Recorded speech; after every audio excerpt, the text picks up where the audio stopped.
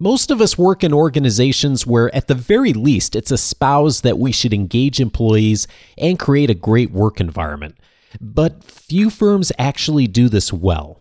On this episode, how to practically engage employees using the principles of Management 3.0 and also create happiness for the people you lead. This is Coaching for Leaders, episode 276. Produced by Innovate Learning, maximizing human potential. Greetings to you from Orange County, California. This is Coaching for Leaders, and I'm your host, Dave Stachowiak. Leaders aren't born, they're made.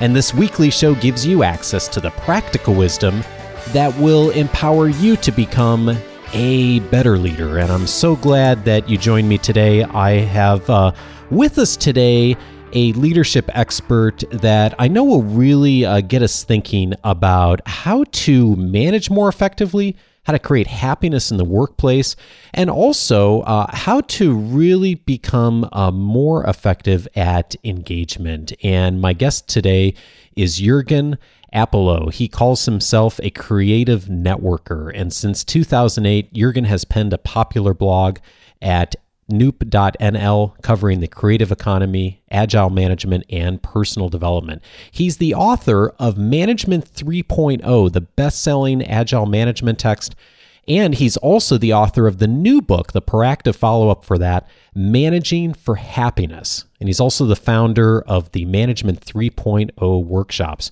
Jürgen is the CEO of the business network Happy Melly and co-founder of the Agile Lean Europe Network and the STOS Network for Better Leaders.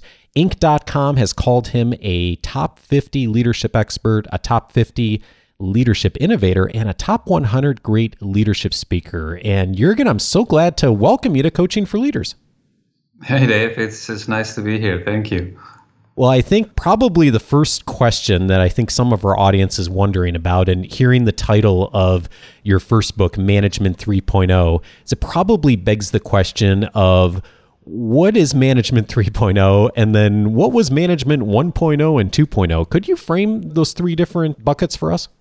Of course. I use those version numbers as metaphors. You have to understand that I'm originally from software engineering. I'm a software developer by heart, basically. So version numbers comes naturally to me. And for me, Management 1.0 is traditional management. Some people would refer to it as command and control style management.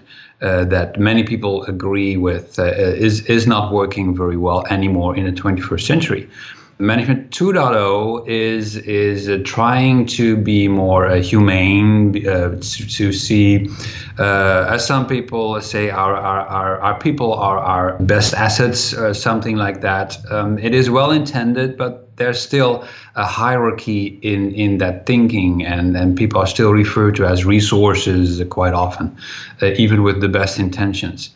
I see Management 3.0 as based on complexity science, systems thinking, seeing the organization as a complex adaptive system, as the scientists, researchers say, and it is really trying to get rid of the hierarchical thinking and seeing the organization as a network.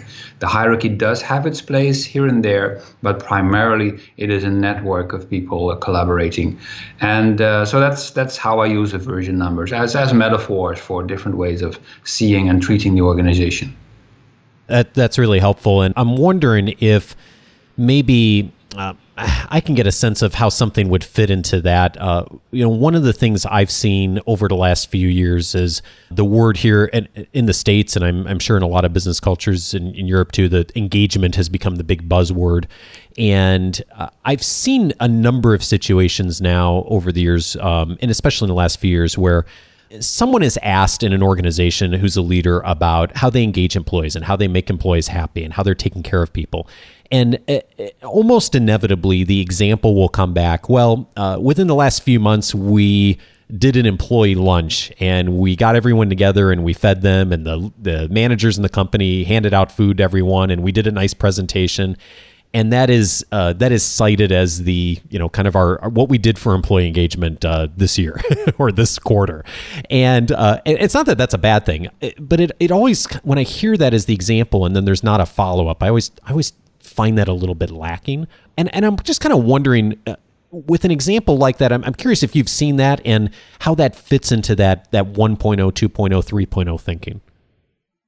Well, that's definitely a good example. I've experienced it myself, where I remember sitting in a lunchroom with 100 colleagues and then being bombarded with PowerPoint presentations by top management of everything that they have done for the organization and trying to convince us that the numbers were really good and things like that. And it was all well intended, trying to get us involved and asking for our opinions, but it was still management standing there, rolling these PowerPoint presentations all over the employees. And I consider that management 2.0. There's good intentions there. At least they're trying to get everyone involved, but there's still a hierarchy, a difference between people. And I can give you another example that I often share during my keynote speeches, is that I once invited colleagues to my house for dinner. And I picked random people from the list, really random people, like 2 programmers, an account manager, a system administrator, the HR director. And when they arrived at my house, I told them, and now you do the cooking. And then they had to cook in my kitchen while I had prepared everything. The recipes were there, all the groceries. I fetched the groceries beforehand, the kitchen utensils, everything was in place. But they had to do the cooking with each other. And I served them drinks. I was truly the servant leader there. And it was great fun. They loved it. And then we did that 6 or 7 times. And I got questions from others in the organization. Hey, I heard people have been cooking for you at your house. That's insane. When is it my turn? I can cook. So word got around, and this was silly. It was playful. It was human. I shared my kitchen. I cleaned everything up afterwards, and I leveled the playing field. Basically, there was no hierarchy anymore, and I allowed them to excel and be productive and collaborate with each other in my kitchen. They had to self-organize at the spot, decide who was going to do the desserts, who was going to do the appetizers, and it was great fun. And I call that a simple tongue-in-cheek example of Management 3.0. There was no hierarchy, but there was happiness and playfulness and productivity, of course. Otherwise, we couldn't eat.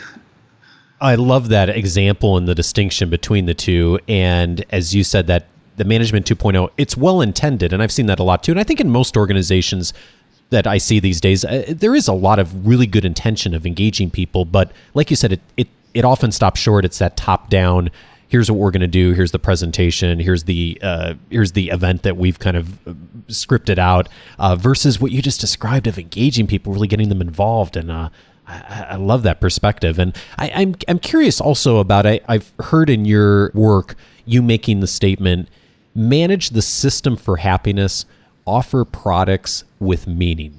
Tell us about that. Yeah, so there's actually 2 different things that I find important. The first part is managing the system. I mentioned systems thinking and complex adaptive systems. I'm really into the scientific background of how social systems work, and an organization is just another social system. And in my opinion, managers are responsible for managing that system and not the people in it.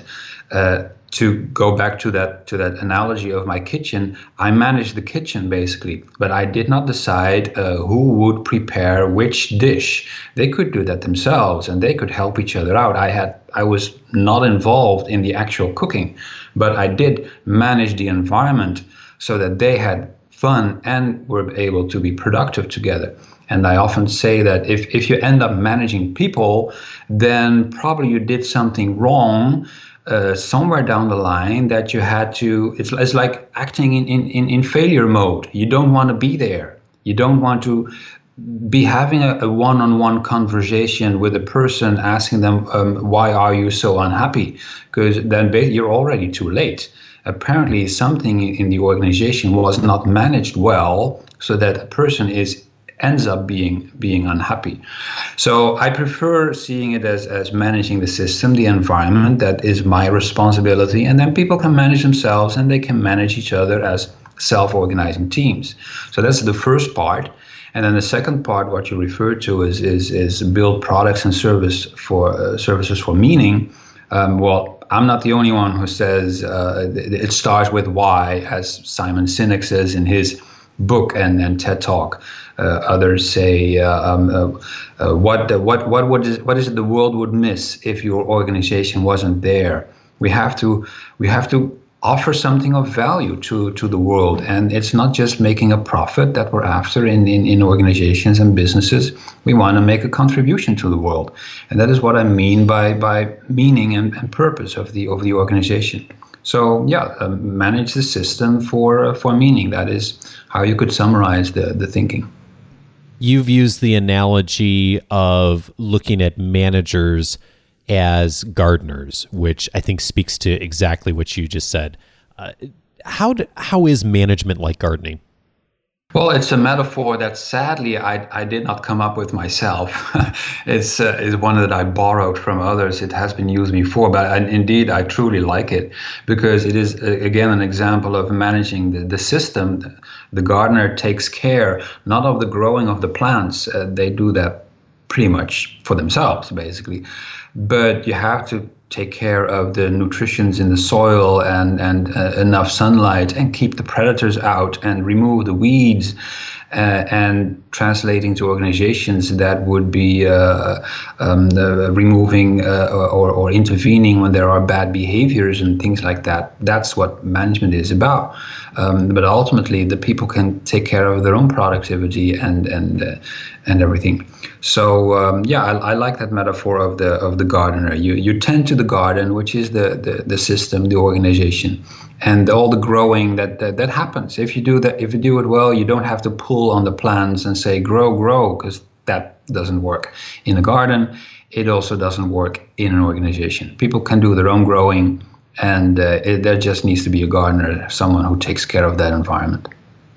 I know for a lot of our listeners, they're probably resonating with a lot of things you're saying, and also at the same time they're thinking, my organization is not really that organization yet where we're having self-organizing teams or we have the culture around that. And so I'm curious about what are some of the strategies that a leader who wants to manage more for happiness and really look at things more through the management 3.0 lens that they could start with. And you identify a number of what you call silver bullets in your work. And I'm wondering if we could examine a couple of those and as a starting point for someone who wants to help their organization make the shift.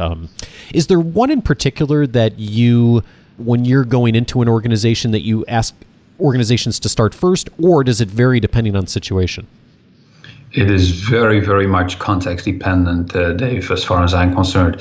It is like we all want to climb similar mountains, but we're all standing on different sides, so the paths are different.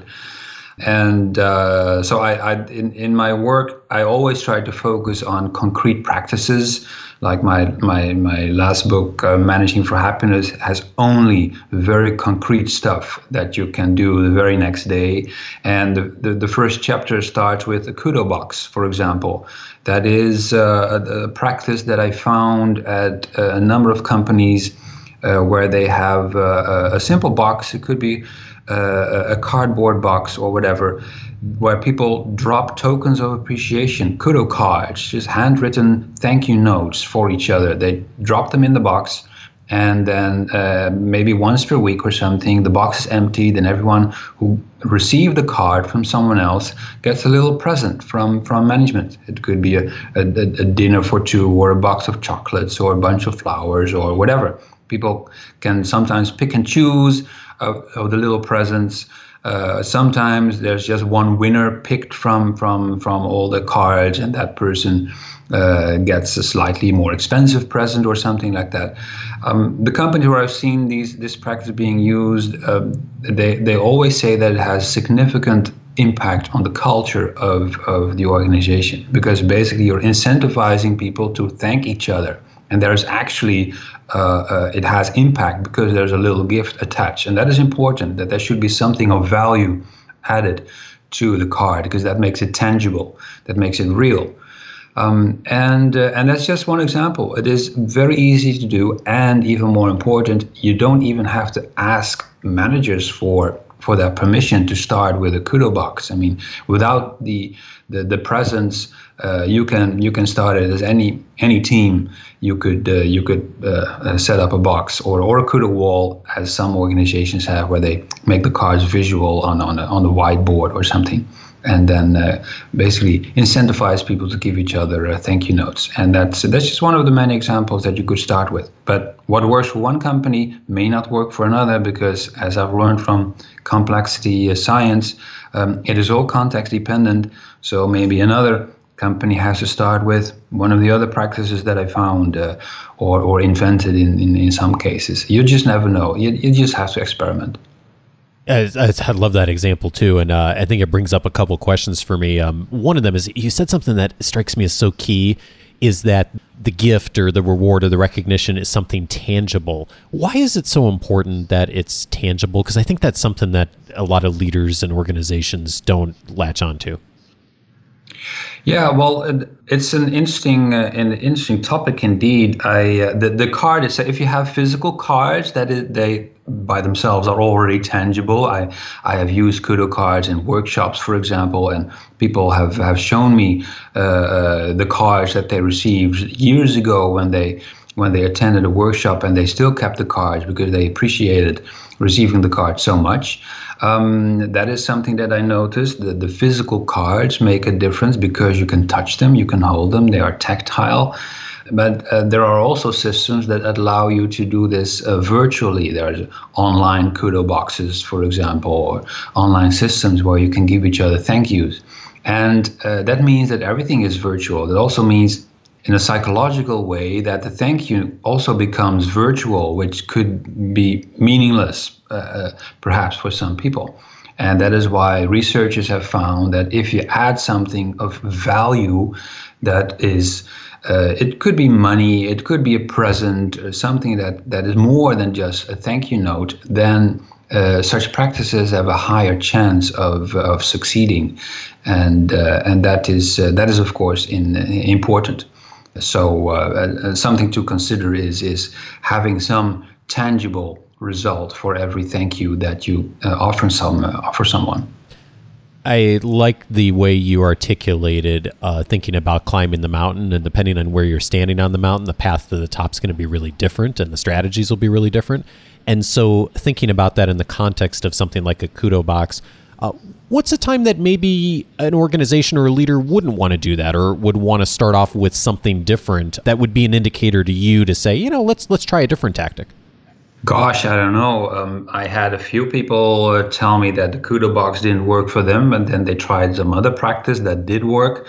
I have never really found what the specific patterns were across organizational cultures where such things don't work. I mean, it could be that there is a history of being very serious, and that people have difficulty expressing their appreciation for each other's work in a playful manner, which is basically what you're asking with colorful thank you notes.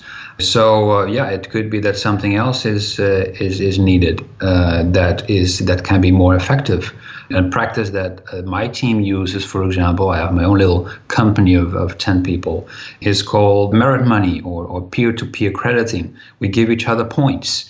Every month we start with 100 points, and throughout the month we have to get rid of our points, basically crediting each other for great behaviors and good contributions to the performance of the company.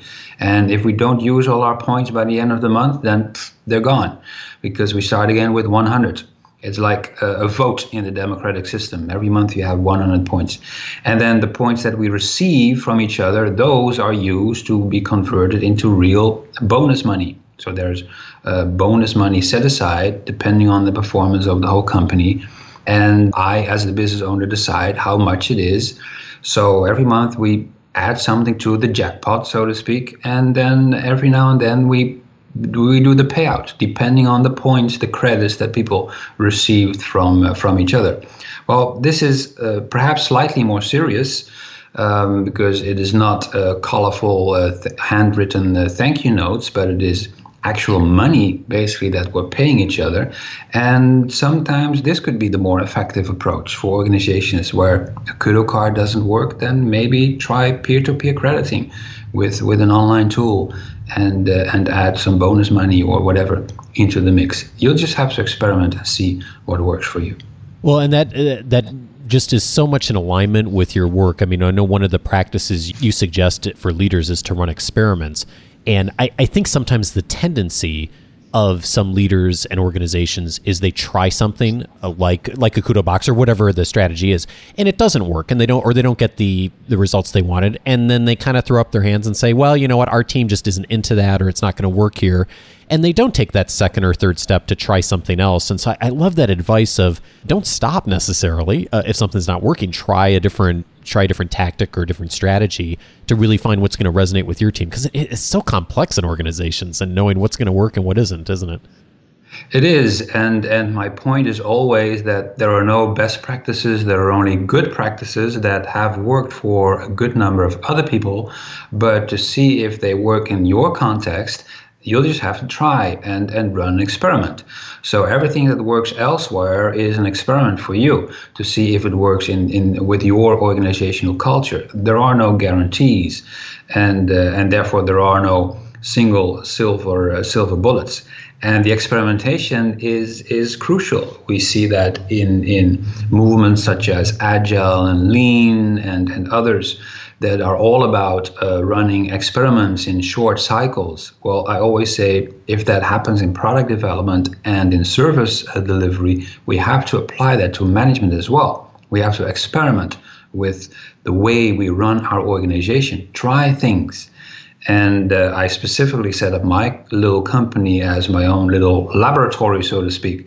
My colleagues know that they are my guinea pigs, and that we run experiments on each other, and we love that. That is why people join, because we do so many silly things and interesting things that other people haven't even thought of yet. And half of those experiments fail, because that's the point of running an experiment. You don't know what is going to work. Yeah. Actually, information theory says that your learning is optimal when half of your experiments fail. Is something that I have picked up. So we have to innovate in the way we run our business as managers, and that requires experimentation with practices that we picked up from elsewhere.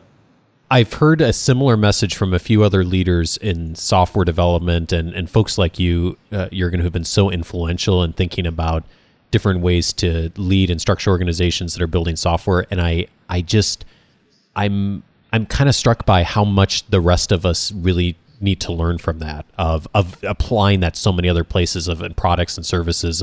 It just seems in so many organizations we have such a fear of failure still, and I see software development just really kind of at the cutting edge of kind of changing the dynamic on that. And yet, for a lot of organizations, that's just a real challenge. And I'm curious, when you're working with organizations that do have a fear around failure and trying new things, is there something that you find that is helpful often to get the leadership team and or employees starting to think about just getting more comfort with that? Well, it's a good question. One thing that I offer in my book is what I call a celebration grid. It is a visualization of the difference between mistakes and good practices, and between success and failure. Because a mistake is not the same thing as a failure. A mistake is a practice that you know is probably not going to work, but you're doing it anyway. That is why it is a mistake. But some mistakes actually succeed. Some of the greatest inventions on the planet have emerged because someone made a stupid mistake somewhere. The pacemaker, for example, was invented because someone inserted a resistor the wrong way around and was trying to measure heartbeat, and then the device started to mimic heartbeat. Well, that is a mistake that led to a success. And with this celebration grid that is hard to describe orally, of course, I try to emphasize that you're trying to hit the various spots on that grid, and experimentation is in the middle. And if you only celebrate success, that is dangerous, because most organizations only celebrate successes.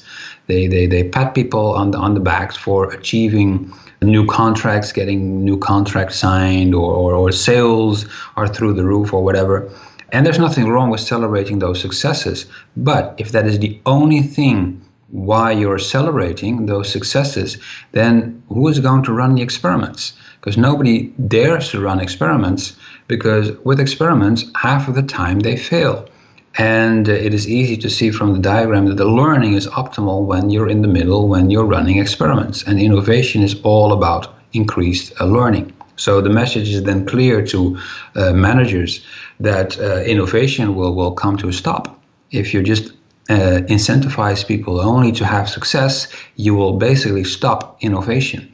And that is a huge problem. And nowadays, it is top of mind among most organizational leaders I have found. Everyone needs to know how do we innovate at a faster pace? Well, run more experiments.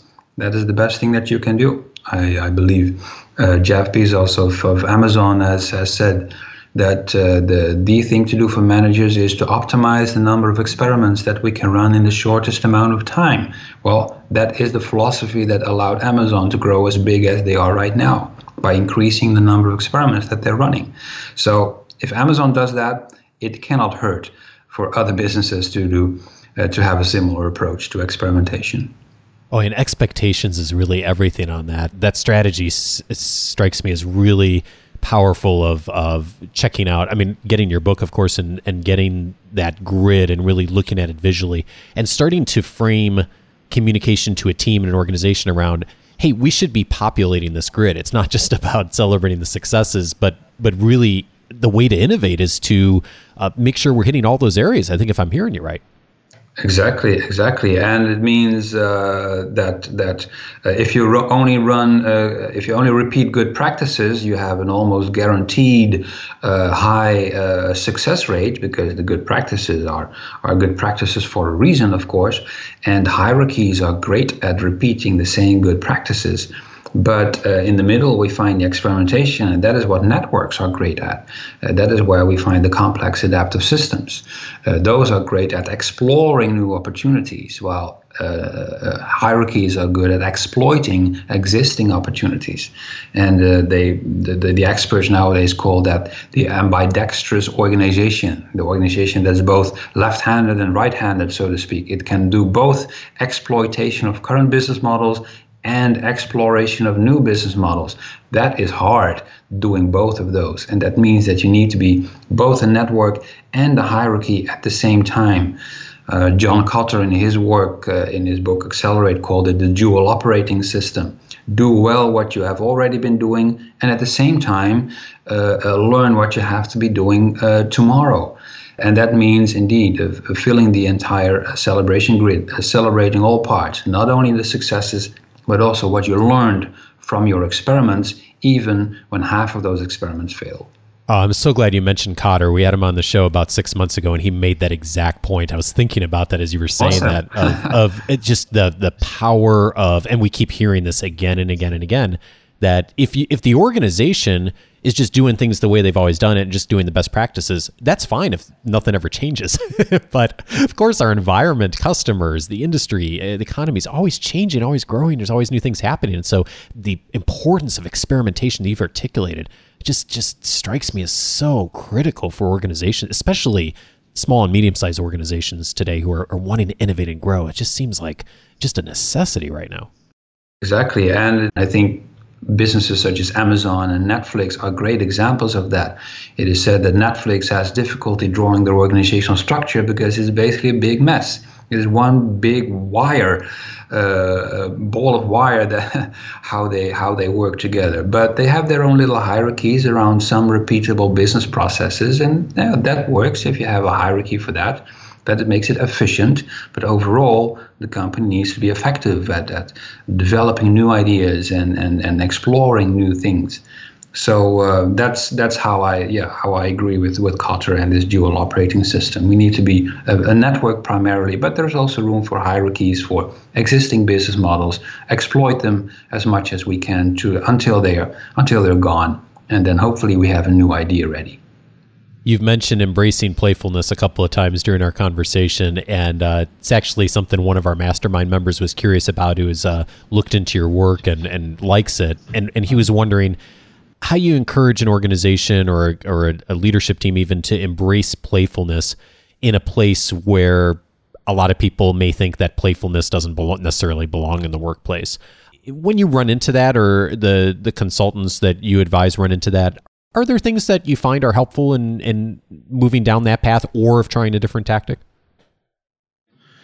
Well, a good question, Dave. It reminds me of what Seth Godin said with being a purple cow.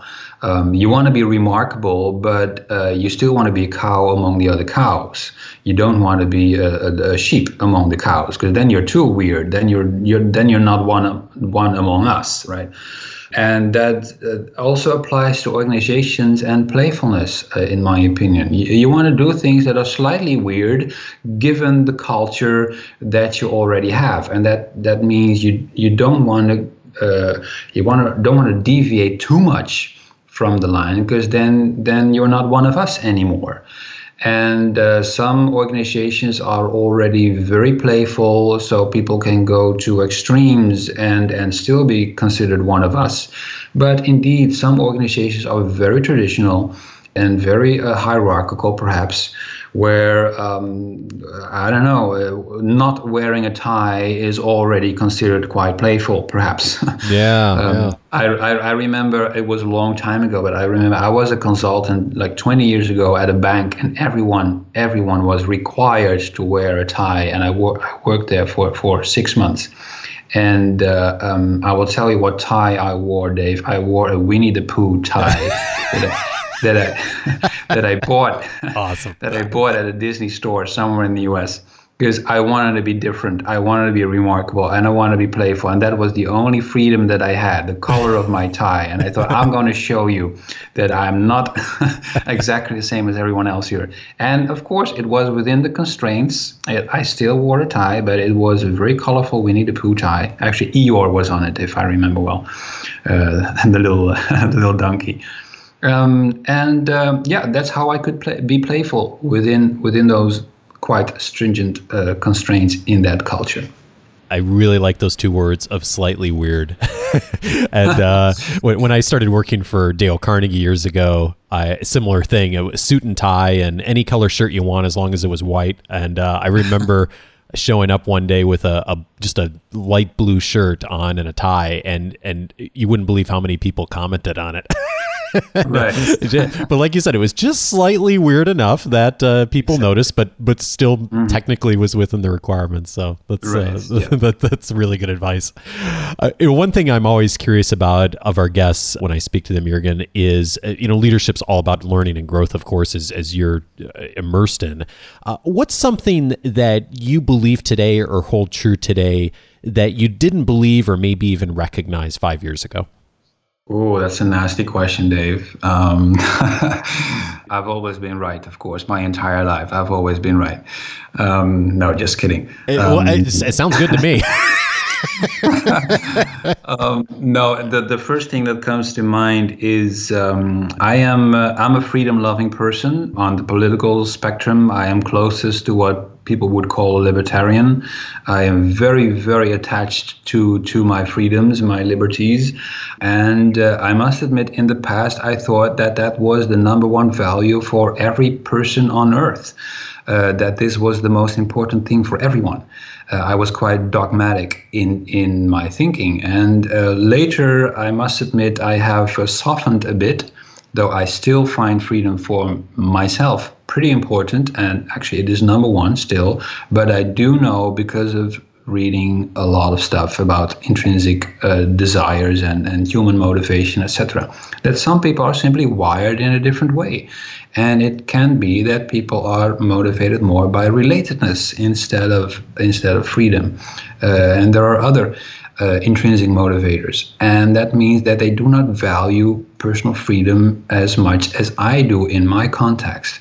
So that is something that I learned. I still appreciate my freedom, but I admit that I may be different from others, and that I should also value the choices that other people make, considering their intrinsic motivation, and that they sometimes more easily give up their freedom in exchange for something else that they get in return, because they value that more.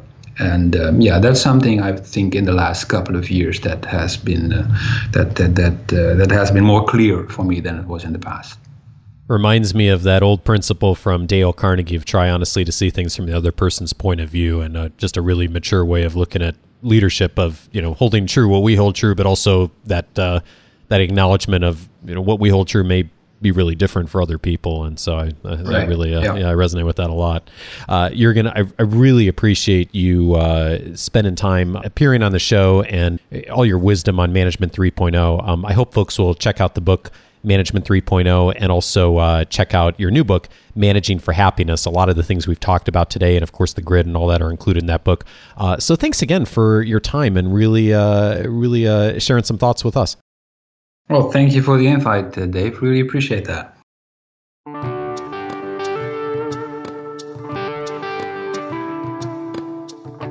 Thank you again, Jürgen. The notes and resources that we mentioned in today's show will be in the weekly leadership guide coming on Wednesday. The very best way to get access to that is to activate your free membership on the Coaching for Leaders website. Just go to coachingforleaders.com and that will get you access to that, and that'll come your way every Wednesday after the episodes.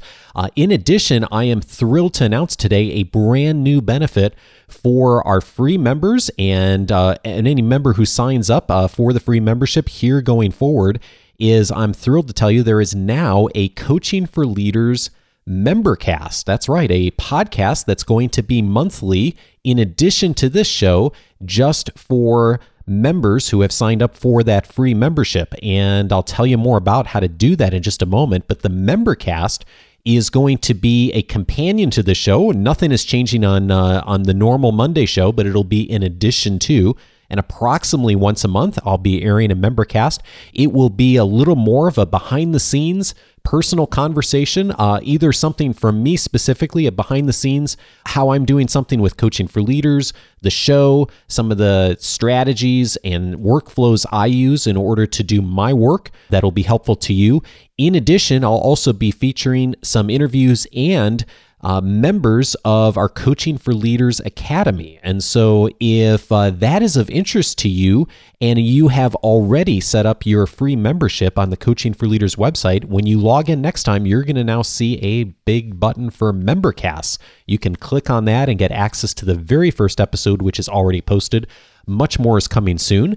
And if you haven't already activated your free membership, just go over to coachingforleaders.com. You can activate that immediately. You'll get the weekly leadership guide, and you'll also get access to all of the Membercasts, which will be posted as we go. And the first one is up there. It is with one of our Academy members, Mike Birch. Mike is the Chief Strategy Officer for Speedway Motorsports. He does a lot of work supporting NASCAR with his organization, and he has been a great member in the Coaching for Leaders Academy over the past year.